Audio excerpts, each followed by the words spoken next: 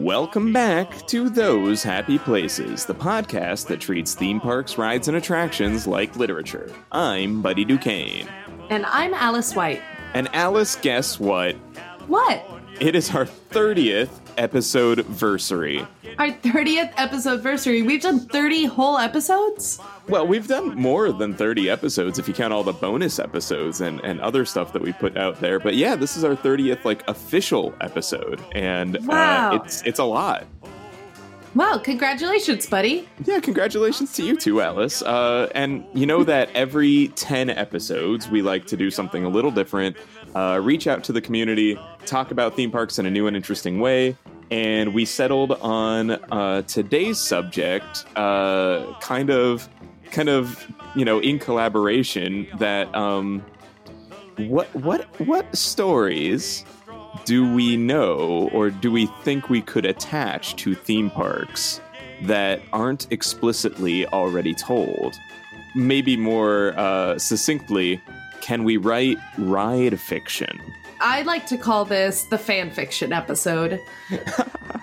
This is the episode where we have written short stories, and we reached out to the community and received 4 really excellent short stories all about different rides, and what kind of backstory or interesting new kind of tale we can put in these settings. Yeah, I mean, we are inspired by other kinds of media all the time. TV, movies, novels that make us want to write our own take on that world or imagine an alternate ending or do something new with the characters. And it feels like we don't do this with theme park rides for some reason. No, I feel like if you were to go onto a fan fiction website, you can find literally millions of stories about things like Star Wars or Harry Potter or any other kind of fandom. But a theme park ride doesn't seem to get that same kind of treatment. And we here at Those Happy Places feel like theme park rides should be treated as literature is treated, and therefore fan fiction. Oh man, I'm so excited to start hearing some of these stories today. I hope that by the end we have some kind of idea of what kinds of stories theme parks make us want to tell, and then maybe we can kind of use this episode as a springboard to maybe see what other kinds of things we might want to say or do with theme park fan fiction. So I'm really excited. Me too. I'm really excited. Shall we get started? Yeah, let's jump right in. I believe we were going to go with your story first. Yeah. All right. We're going to read the story that I wrote. I'm not going to tell you the title of it because that gives it away on what it's about. Oh, it's a surprise. It's a surprise. I'm just gonna dive right in. Ready? Yes.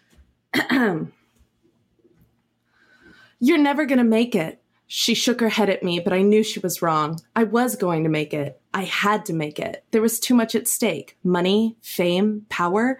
I had to take the chance. You don't know that, Denise, I said softly, cupping her soft cheek in my hand. I've been training for a day like this for my whole life. Tears started to well in her beautiful brown eyes, and I pulled her in tight for a hug that might be our last. Just be careful, Oscar. I don't want to lose you. You won't lose me. I won't let it happen. I'll be back before you know it, and our lives will be changed forever. I love you. I love you too. I kissed her then, pouring all of my love and care into her lips, hoping that she could feel everything I meant without having to say it. I've never been good at words, choosing instead to let my actions do the talking for me. Denise knew, and she loved me anyways. Loved me too much, probably. I often thought that she could do a lot better than me, but she stayed. Even if something were to go wrong, I knew she'd be strong enough to go on without me. But I couldn't let myself get sucked into that line of thinking. I had to focus. Denise would be there when I got back. My truck was ready to go and waiting for me just outside our little house. It was loaded up with all my gear, primed and polished and prepared by my best friend and colleague. Alex was waiting in the passenger seat, their legs bouncing up and down in anticipation, and probably fear. The rain was starting to pick up, not a full-blown storm yet, but definitely close. We didn't really get a lot of rain, but when it did come, it came with a vengeance. She's not coming? Alex asked, tilting their head to the side and wiping their sweaty hands on their knees to try to dry off. I shook my head and got in the cab of the truck, wiping rain off my face. She's staying here. She's terrified. Honestly, dude, I don't blame her. This is a massive risk, you know. I know, I snapped, a little too harsh, but Alex nodded. They understood my stress level and short temper. I sighed and started the truck, pulled out onto the main road, and headed for the beach. We were only a few miles away, but the drive seemed to take an eternity. We waited in a line of cars that moved at a glacial pace, slowly following the hordes of people who were heading to the same place we were. The line twisted and turned down the switchback road that dropped off into a cliff, nothing but a measly metal bar separating us from the ocean-battered cliffside. Finally, we made it down to the beach, abandoned our truck, and grabbed the gear, then went right for the water. I saw a lot of familiar faces, locals and minor celebrities in the field. I nodded at the ones I knew and received stiff nods in return. Their faces were lined with worry, but excitement had started to course through the crowd, tensions and adrenaline high. When I reached the perfect spot, I stopped and stared out at the ocean. The storm had picked up, and between the high winds and the earthquake that had hit only hours before, the waves were as high as houses, higher. Each set that rolled in had a wave that was pushing record-breaking heights, crashing into the ocean with a force that could be heard all the way up the beach. This is it, Alex. It's now or never. Alex tensed but helped me unpack my board and my wetsuit. I suited up while they waxed my board to perfection, and without giving myself time to think, I dove right into the water, letting the icy spray bring my mind sharply into focus. I paddled out with the confidence of a braver man, diving under the brakes as they threatened to sweep me away. I had done this 1,000,000 times. There was no difference in my mind here. It was just a taller wave than usual.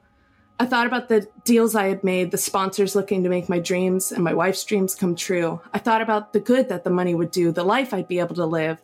Opportunity and skills don't often meet like this so perfectly that it couldn't have been planned.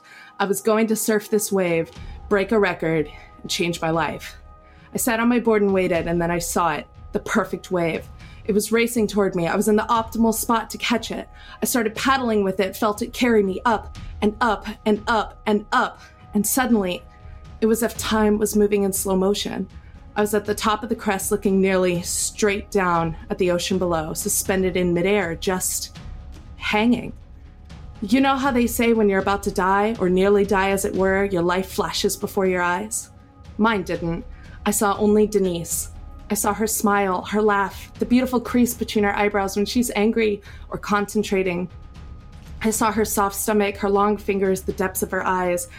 I thought about the future we could make, the past we had fought through, the love we shared, and as I hung there, staring at my triumph or my downfall, straight down into nothingness, caught in that hang time, I did the only thing I could. I screamed. And finally, the world caught up with me, and I went racing down the wall of water, finding my wits just in time to stand, the soles of my feet gripping the board with practiced strength. The wind rushed through my hair, the spray stung my face, and my heart leapt into my throat. And then it was over. I had won. I had conquered the wave, and nothing would ever be the same again. And that's hang time. Oh my gosh, it was a hang time fanfic. When you said the waves were so big because of the earthquake and the storm at the same time, I was like, this is hang time, isn't it? This is hang time. Oh my god, I loved it. It was so good. Thank you. That's my hang time fan fiction. Knott's Berry Farm, if you're listening, Cedar Point executives, if you're listening, that one's not free. TM. Yeah, so I decided that the best way to conquer my fear of the scariest roller coaster I've ever been on, hang time, that I needed to write about it. You needed to turn it into a gripping journey of fame and fortune, and give Oscar a waiting wife at home, Denise, who just needed him to survive. Oh my god. And he wins. He conquers it. He does win. He beats the wave.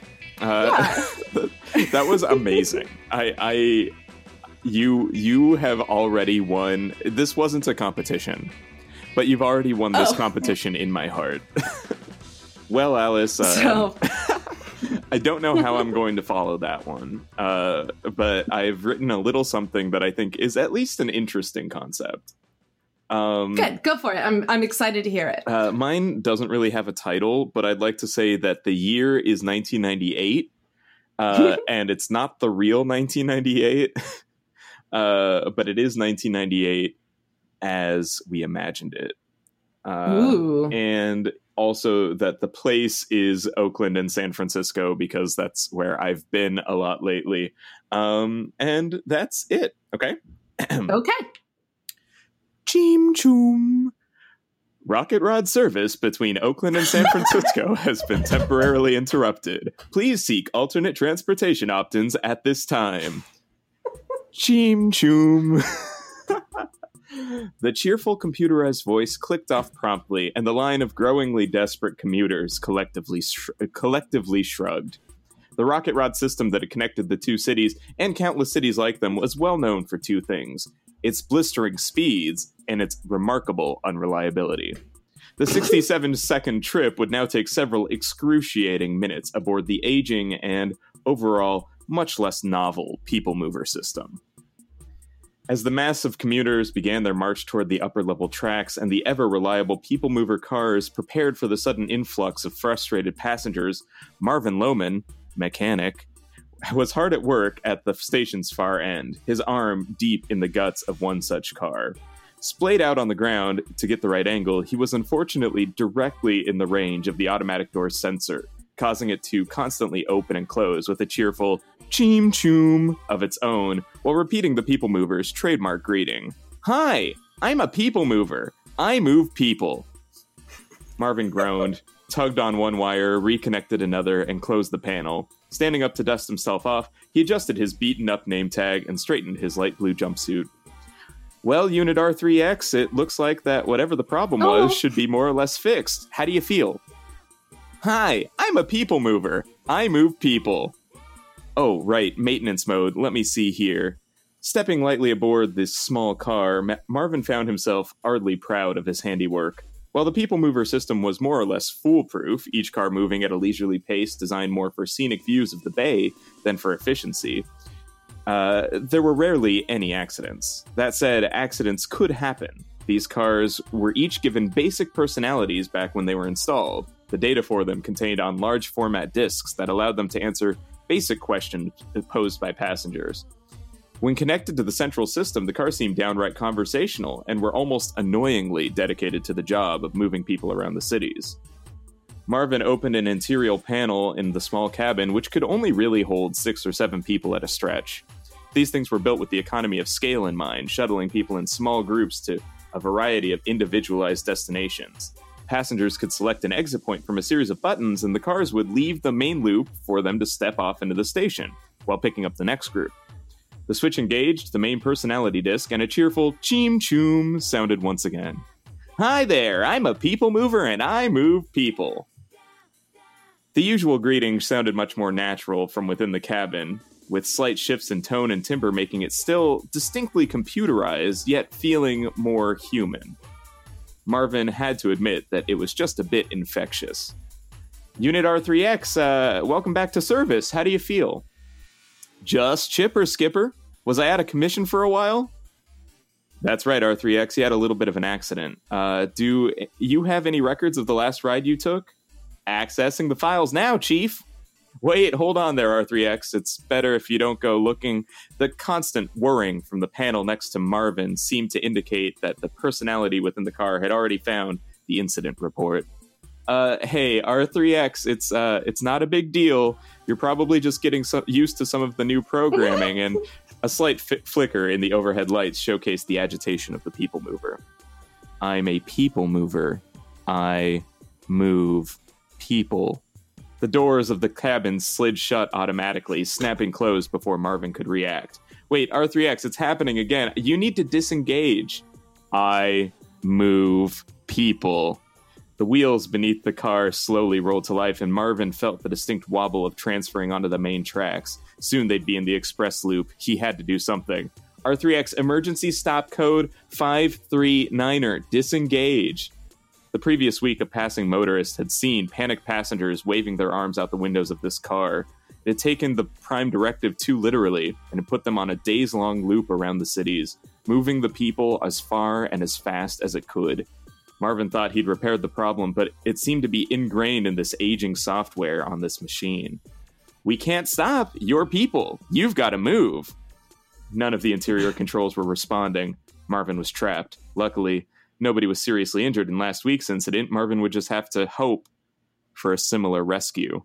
As they passed through the darkened tunnel and towards the above-ground tracks, Marvin sighed. It was going to be a long night. Cheem choom.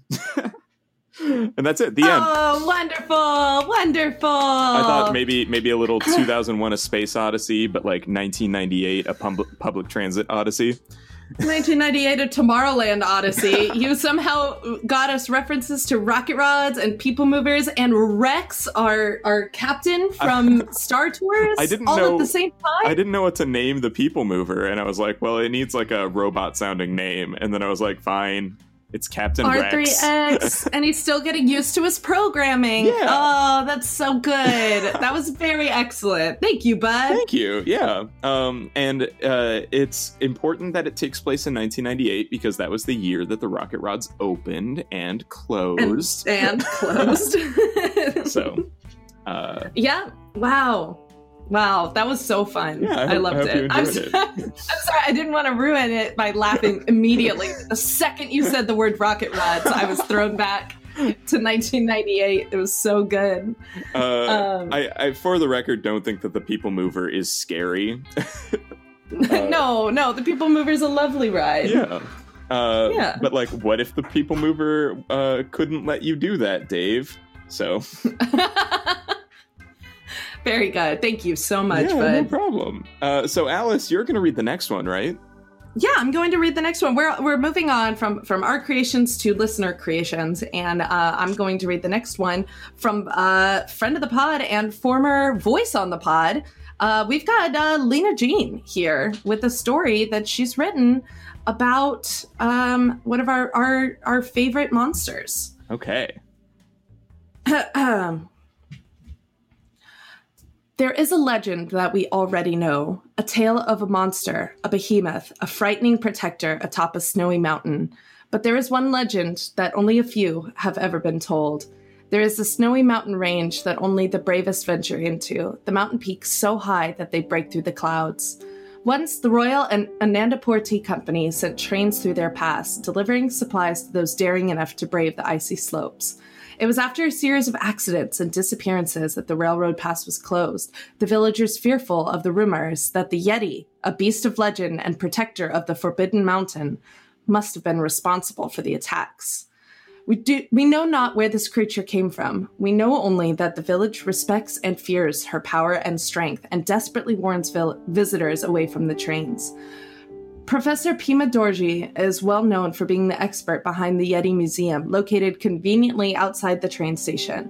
The tourists frequent the museum, but they are not scared, not like Sir Kazong. One villager knows better, though. Pima Dorji's mother sits outside in the cold with a knitted shawl and wrinkled hands, holding a cup of piping hot tea, and she invites what tourists will listen to sit with her so she may tell them the true story of the Yeti.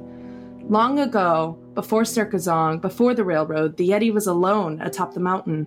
No one dared climb to the Forbidden Peak then either, except for one man. He was a researcher from the Alps whose names we do not know, but he was in love with his work and dreamed to see a mountain different than the one he had come from.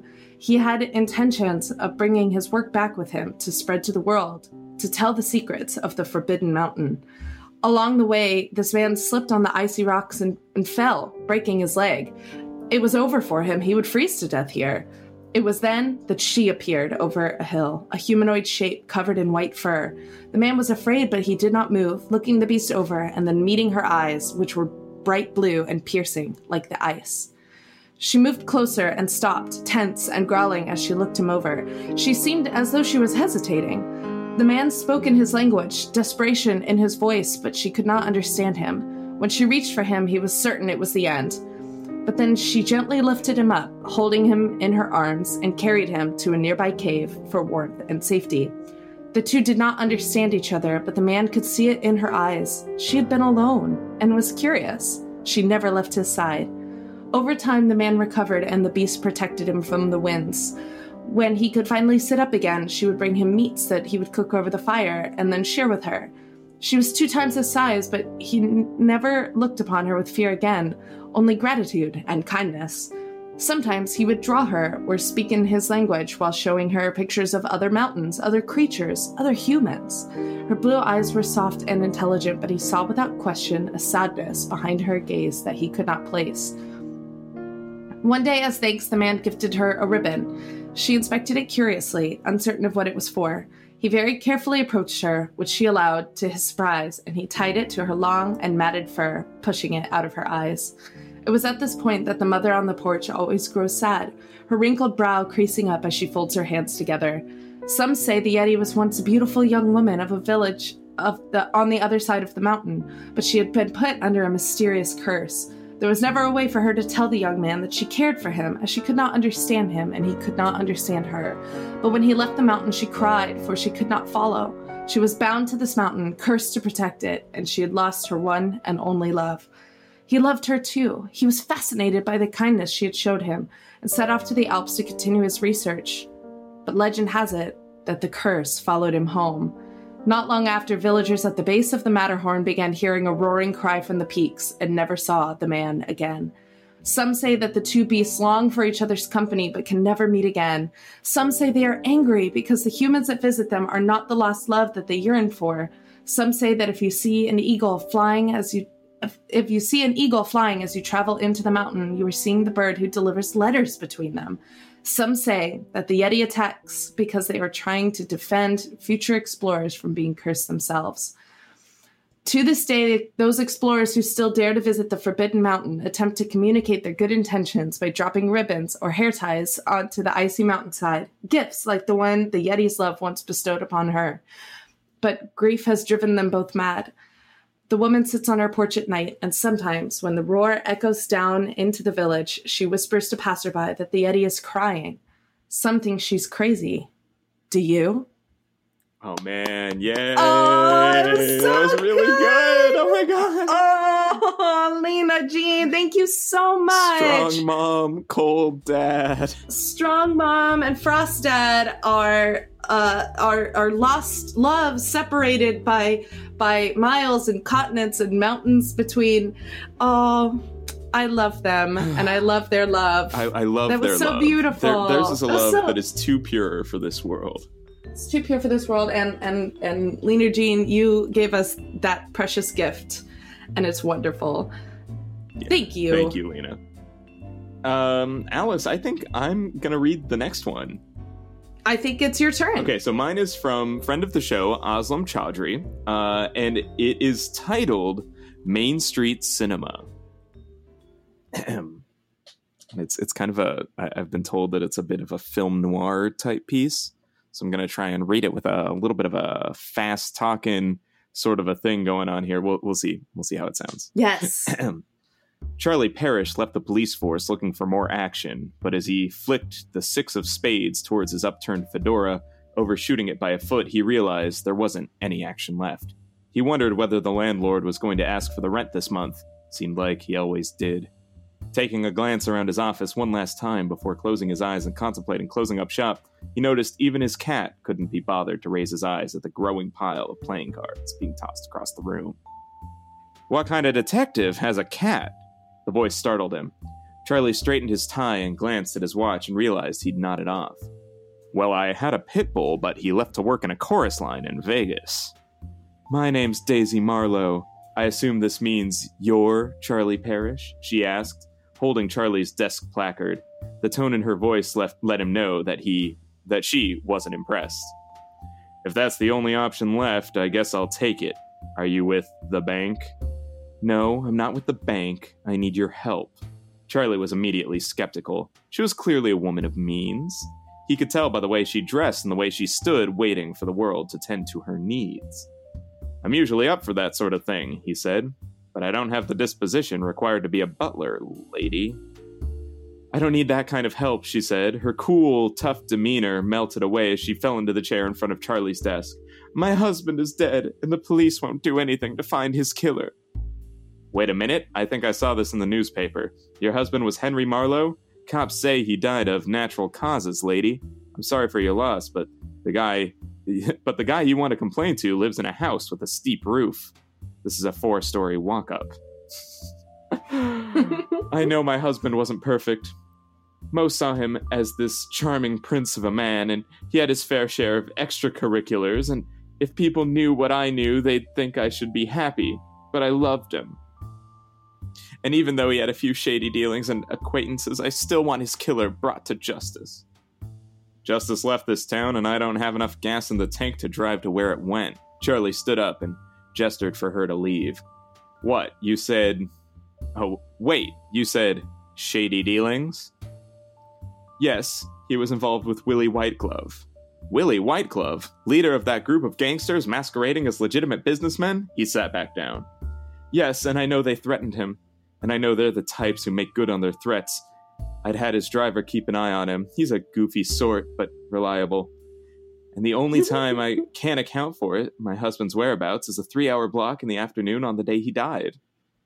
Then I found this in his jacket pocket. She placed the ticket stub on Charlie's desk, the 11 a.m. showing at Main Street Cinema. When he came home, he acted like he knew it was the last time we'd ever see each other. And then he was gone that night. I don't care what it costs, Mr. Parrish. Please find my husband's killer. Main Street Cinema was the kind of place where all sorts of seedy things went down. He'd known the place well as a cop, a gumshoe, and a fan of film. He stuffed the ticket stub into his pocket, pulled his .45 from his desk drawer, and put it in his holster, then walked over to his hat. Mrs. Marlowe, I'm going to find out what happened to your husband. He put his hat on his head, and a handful of playing cards cascaded down around him. You can count on me. As Charlie opened the door, he turned back to the cat. Mind the store, Brutus. You're in charge. The cat's name is Brutus? What else? He drove to Main Street Cinema, his mind racing. Willie Whiteglove was trying to go clean, or at least look like he was. Construction. Marlowe knew his way around real estate. He was building uptown condos for the rich and reckless. Why kill him? Probably because he wouldn't do what they were leaning on him to do. Whiteglove's construction front had a building collapse last month. No one was hurt. They said it was weak beams. Why not just give him the old lead kiss? Poison. Poison would make it look more natural and keep whatever clean cops are left in this town from looking too closely at the connections between Marlowe and Whiteglove. Charlie got out of his car and looked at the marquee. His favorite Western was playing, but he wasn't there to buy a ticket. Charlie slipped in the back and went up the stairs to the office. That's when he heard the voice. Shouldn't have come here, Parrish. Marlowe's old lady hire you? You think a broad with her kind of cash could do better. Willie Whiteglove, as I live and breathe. You look good, Willie. Ready for the front page. But I'm not sure handcuffs will go with those shoes. The only metal that touches these wrists is 24 karat gold, Parrish. You've got it twisted. Oh, so you didn't poison Henry Marlowe? Because he wouldn't buy your subpar construction materials for his condos? Because that's what I figure you did. And they give out handcuffs for that, Willie. Free of charge. Willie opened a case on his desk containing a syringe and vials. Too smart for your own good, you know that, Parrish? That's not what my ex-wives all say. Problem is, a guy like you can't be bought. Willie filled the syringe with a liquid from a vial. So you're gonna have to be found dead of natural causes, too. Well, that would be something I have in common with Henry Marlowe. There is one thing I don't, though, Willie. What's that, Parrish? I pack heat, and I like making sure everyone around me is nice and warm. Charlie pulled the .45 from under his coat. So let's all go to the lobby. The end. Yay! Let's all go to the lobby. That's such a good button. I love that. I have a question. And yes. I guess it's for you, Alice, because Aslam is not on the call. Do you think Willie Whiteglove is Mickey Mouse? Oh, absolutly. So He's I really should have done like a. You're gonna have to be found dead of natural causes too. No, I don't like hearing that out of Mickey's voice. The problem with you, Marlowe, is you can't be bought. The only metal that touches these wrists is 24 karat gold. Wow, that's really good. That's a very good voice. Aslam, that was delightful. Thanks. That was so... I really liked that. That was so good. The main street of Disneyland being this kind of idyllic, pastoral 1920s kind of a town, and then you drop a hard-boiled detective onto it and make Mickey Mouse a mob boss. It's perfect. I love it. It's perfect. It was very good. Thank you so much. I would read much more of the Main Street Mysteries. Oh, yeah. Absolutely. All right. I think it's Alex, my turn. Yeah, I think so. You're going to read this next one, right? Yeah, I'm going to read this next one, which was written by friend of the pod and former special guest of the pod, Charles Gustine. All right. We have such lovely listeners and frequent guests and friends of the pod. Everyone is so great. Thank you so much. It's part of why I like doing these 10 episode celebrations, because we get to like have contributions from all our friends of the pod, you know? Yeah, it's wonderful. It's awesome. All right. So this one that I'm about to read, Charles Gustine wrote us a story called Progress. Once, a long time ago, I lived in the future. It wasn't some wild, speculative Jetsons future. It was 1993, and I was cooking Christmas dinner in the year 2000. I was surrounded by pretty achievable stuff. There were virtual reality video games that Grandma could master after one tutorial. There was voice automation across the whole smart house, though that wasn't without its flaws. I've burned more turkeys than I care to count. I never have figured out that darn voice-activated oven. Anyway. Eventually, years passed, and my great big beautiful tomorrow shining at the end of every day was actually just a version of every day. Today, the present, albeit a slightly off version of it. Now, I think I live in the past? I say that because I look out at you, all of you, swirling by me every few minutes while I do my song and dance, and it's pretty clear you've passed me by. There's not a lot of people out there nowadays, and some of those that happen to be, let's say, multitasking while taking advantage of the air conditioning. And the ways they're doing it are fascinating and multifaceted. Here I am up on the stage accidentally turning my oven to 975 degrees with my voice commands, and the supercomputer you have in your palm or on your wrist could turn your oven on or off from across the world using an app. To my kids up here on the stage, apps are what we're going to eat before turkey. Sorry, dad humor, can't help it. It's how I'm programmed. For those of you who are paying attention, who are along for a ride, as it were, the expressions on your faces tell the story. You turn the corner from 1940, after stops in 1900 and 1920, and where you might expect to see the 1960s or the 1980s, you see tomorrow.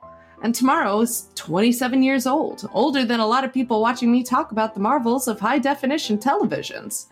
The honest truth is this: the future is a moving target, and it's too expensive for me and my family to keep up. So we have become a relic from a future past.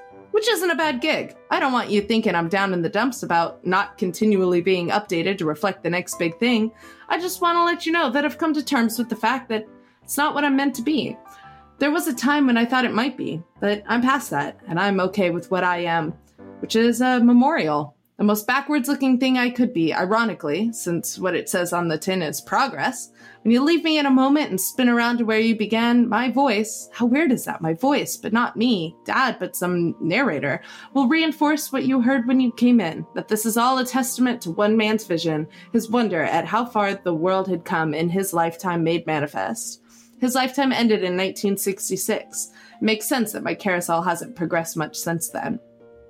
And I sort of think that's how you want me, preserved in amber. I'm speaking specifically now to those of you who would write in emails. Is that still the most efficient way of communicating displeasure with a corporation nowadays? If what we do up here were to change significantly or go away.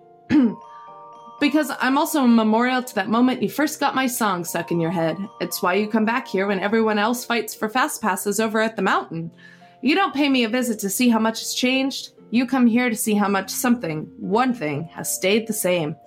There's this really moving moment I think about a lot, where Don Draper makes a pitch based on nostalgia. Yes, we binge Mad Men on Netflix at night when you all go home. What do you think we do with this high-definition television?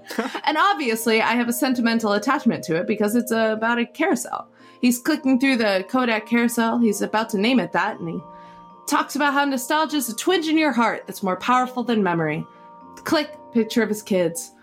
How what Kodak has made is a time machine. It's not a wheel, it's a carousel, because it lets us travel the way a child travels, round and back home again, to a place where we know we are loved, he says. And yeah, I know he couldn't have been talking about my carousel in 1960 because it didn't exist for another 4 years yet.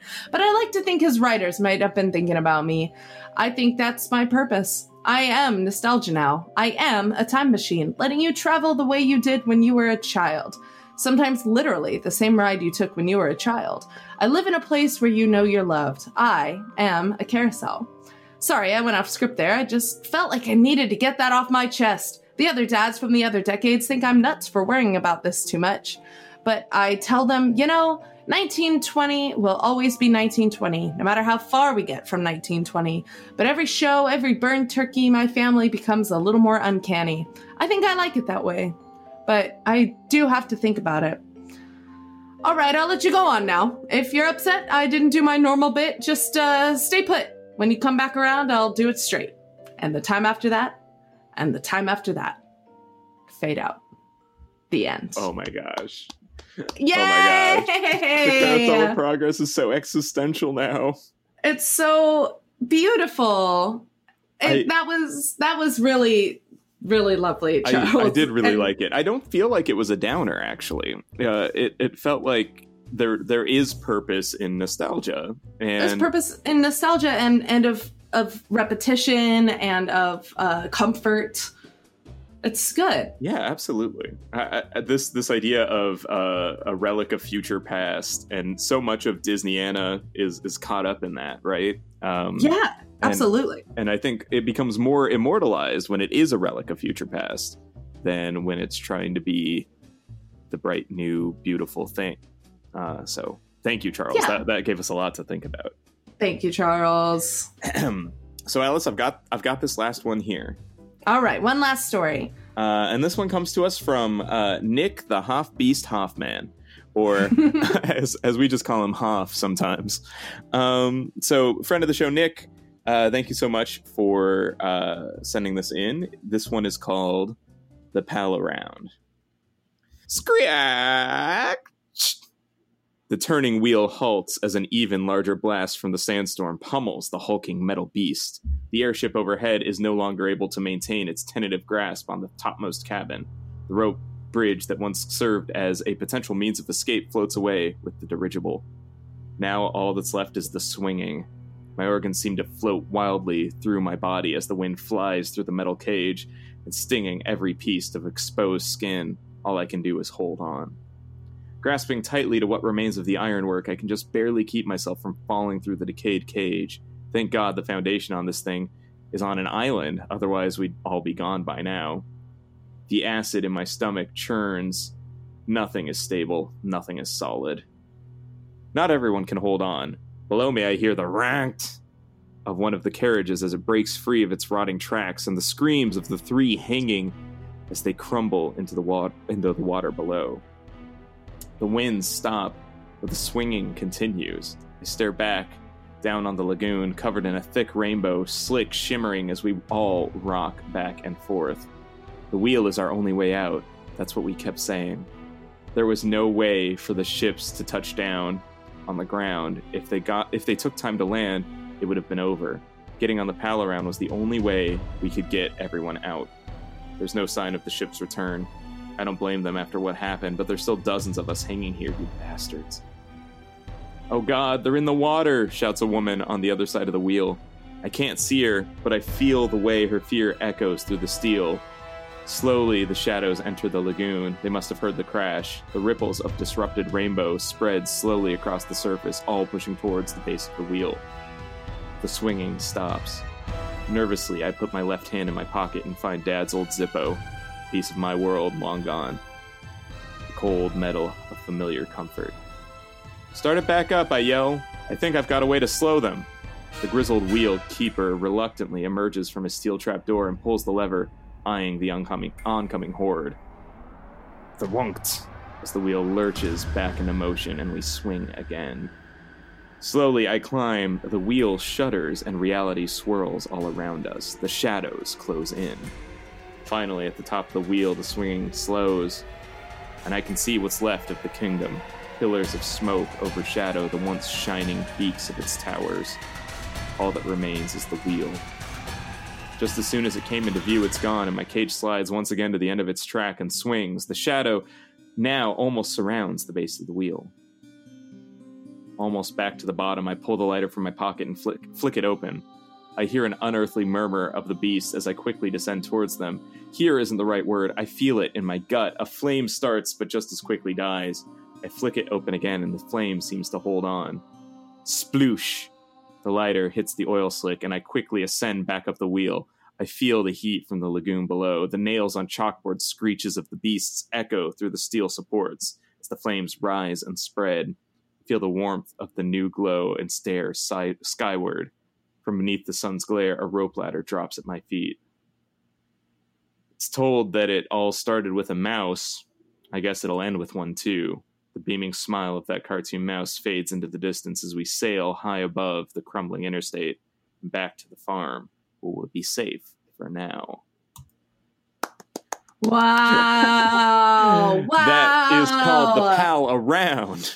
Wow! All that remains is the wheel. Oh my gosh! Right? Wow, that was intense. The idea of a theme park as a post-apocalyptic refuge is it's actually one that was a podcast. It was called Magic Kingdom. Yeah. And I only listened to a couple of episodes of it, but it was really cool to think about. Like, can you think of a place that would be more interesting during an apocalyptic event? And I can't really. No, that's exactly where I would want to be.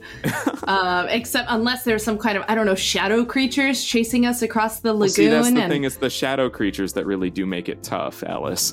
Yeah. Oh, man. I also really like the incorporation of airship and Zeppelin imagery. It reminds me of the Golden Zephyr. I know that's your favorite. Yeah, so like I can imagine like these big Golden Zephyr-looking airships flying over the Pal Around, rescuing people, and then like flying off to the farm for a bright new beautiful tomorrow. Yes, it's perfect. Great. I love that. That was so good. Thank you, Hoff. That was excellent. Thanks, Hoff. Like that one a lot. And Alice, I guess that means that we're out of stories, but my question for you is, what did you notice about what theme parks inspired in us and in our guest writers? Genuinely, it seems almost universally across the board.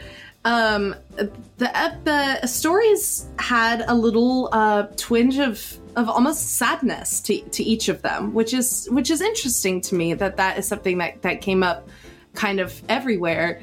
Sadness or other, not necessarily like happy, joyful emotions that we usually tie to theme parks. And I wonder if that's just us and our listeners being ironic, like, oh, wouldn't it be fun if we attached to the this like sadder emotion to such a happy place. But I think a lot of that is this, like, we're all grown up now, and we're all adults, and we can look at the rest of the world as being as being like a sadder place. But theme parks tend to be like the last bastion of like of joy, and to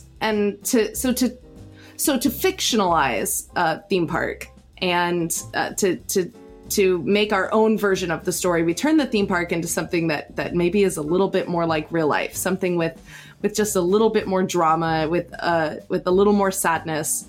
And I think if you were to ask a bunch of children to do this same exercise, like, hey, write a story about your favorite theme park ride, I don't know if they'd do the same. I can imagine that it would definitely be a lot more like fun and cool. They'd be like, and then I got on Space Mountain and it was like, pew, pew, pew, and I'm a cool space person. Like, right, like Space Mountain was on... It would have that joy, right? Yeah, Space Mountain was on my short list of when I was trying to think of something to write about, and I was like, what if I wrote about a space station that and it had, you know, little rockets that completed little missions that busted out from it, but then I was like, oh, but something goes wrong with the space station, and that's why you're on this mission. And it would have been a something goes wrong story again, or like, you know, like to write fiction, to bring this drama into this world that's normally like perfect just seemed to be everybody's instinct when we assigned this challenge. Yeah. And yeah, I think that's just people. That's just like nature, I guess, for us to want to make it a little bit more like real life, but like a dramatized, obviously not real life, especially in the case of shadow monsters chasing us across a post-apocalyptic world, but like to bring kind of a twinge of sadness to, or like real emotion to the Yeti monster, for example, and is like to bring a little bit of home to such a place, to such a perfect place. I feel like we have this tendency to not just go with the preferred narrative anymore as well. Like now that we gave ourselves the challenge of writing a story for something that didn't quite have a story yet, where the story wasn't really well thought out, right? So we wrote stories for rides that aren't necessarily a narrative, because when you put a narrative on a ride, we've talked about many of the main kinds, right? Like the something goes wrong narrative and stuff like that. And I think we looked at these like really happy sort of simple rides, and we said to ourselves, how could we make it more complicated? How can we complicate this idea? And looking to make it more real and complicated then made it a better story. I think a story's got to have a conflict.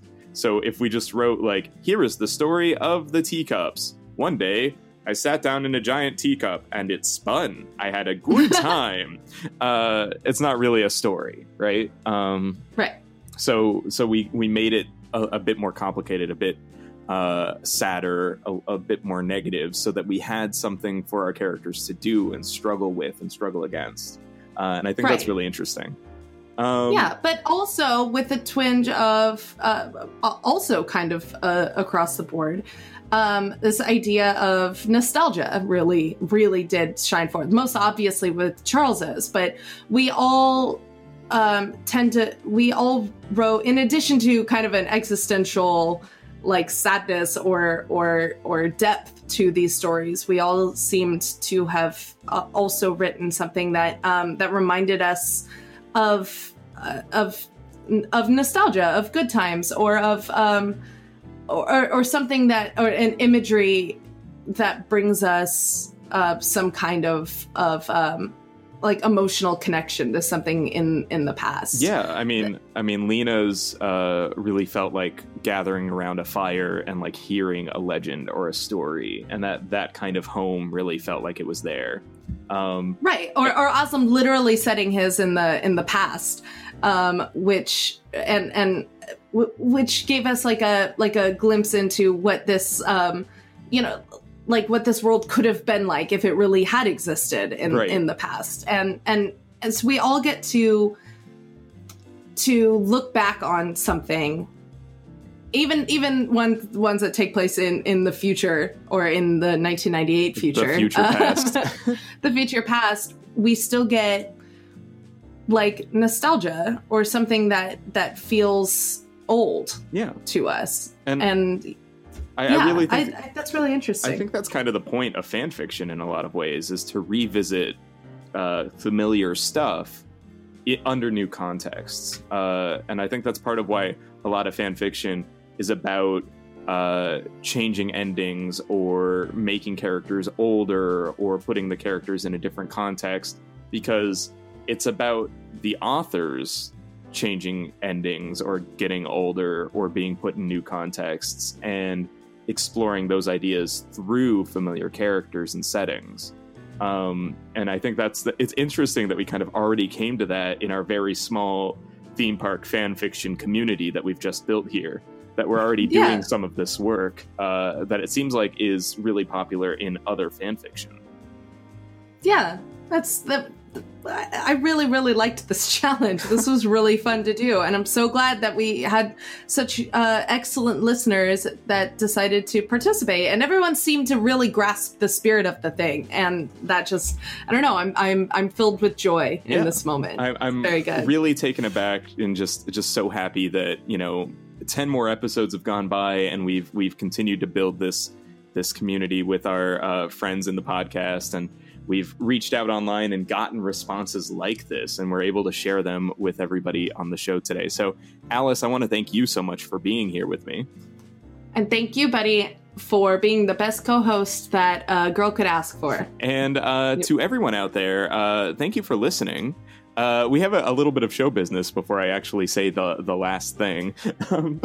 Yeah, we should wrap up. So Alice, it seems like our conversation about ride fiction or fan fiction for rides has come to an end, but the conversation can always continue online. Yes, absolutely. If this challenge has inspired you to write your own fiction, we would love to hear about it. And you should send it to us via the internet. Yeah, I would be so happy if we got like one every 2 weeks and we're able to read it on every episode, like have like and now with a ride fiction section. That would be so cool. So please do send them in. If you're inspired, you want to keep writing for us, or if you just want to talk to us, we are on Twitter. You can find the show on Twitter at Happy Places Pod. And I'm on Twitter and on Instagram at Alice White THP. And I'm at Buddy_Duquesne. Duquesne is spelled DUQUESNE. And if you would like to talk to us further, also hit us up on Twitter or send us an email, thosehappyplaces@gmail.com. We can send you a link to our Discord server, or just talk to us. We love to hear from you. Absolutely. Now, Alice, right now, if our listeners go over to our Patreon, they will hear all sorts of great extra content. For example, we just posted an episode about the future of Star Tours and what might become of it in a post-Galaxy's Edge era. That's right. You can hear that episode along with many other bonus episodes and a couple of bonus blog posts over at patreon.com/thosehappyplaces. And Alice, I don't know if you remember this, but we had a little bit of an upcoming challenge for ourselves that maybe when the listeners hear this, it may already be posted or it may be getting posted soon. Part of the challenge in this week's episode was to do something that didn't have an IP or that didn't have a backstory, canonically speaking. Alice, you and I are going to write a Star Tours fanfiction. That's right. We are going to, a Patreon bonus episode, we are going to write a full-blown backstory to Star Tours. Yes, we know it takes place in the Star Wars universe. We know about where it exists in canon, but how was Star Tours invented? Yeah. Where did Star Tours come from? How was it founded? Who were the founders? What sorts of adventures and hijinks did they get up to? All this and more in our upcoming fanfiction, Star Tours: The Last Airbender. Nope. Okay, well, we'll work on the title. So I really hope you guys go check it out. Patreon.com/thosehappyplaces. And Alice, we should thank a couple of our Patreon backers. Yes, the Patreon backers who are currently sitting at the $7 or higher tier every month. Charles Gustine and TH Ponders, who you know, at the $7 or higher, you get your name shouted out on the podcast, and there they are being excellent and supporting us, and we really, really appreciate them and all of you for listening. Yeah, thanks everybody. And if you can't support us right now, the best way to support us non-monetarily is to share the show, talk about it with your friends. If you have a friend you think would like the show, tell that friend that the show exists. Okay, so excellent. Alice, right now, guess what? What? Our audience is hearing our theme music. The theme music, which is Golden Gate by the California Feetwarmers featuring Phil Alvin, available at www.thecaliforniafeetwarmers.com. Yes, you can find that and many other tracks. And Alice, I added music to each of the stories today. And where would you have gotten that music? I got that all from the Free Music Archive at incompetech.com. It's all written by Kevin MacLeod, who puts his music on the internet for free for people to use. Thank you, Kevin. Thank you, Free Music Archive. Thank you, incompetech.com. And Alice, I think that means that we're done. Well, this was a great episode, buddy. Thank you so much. Alice, I really enjoyed doing this with you. And to everyone out there, thank you for listening, and we hope you return to those happy places.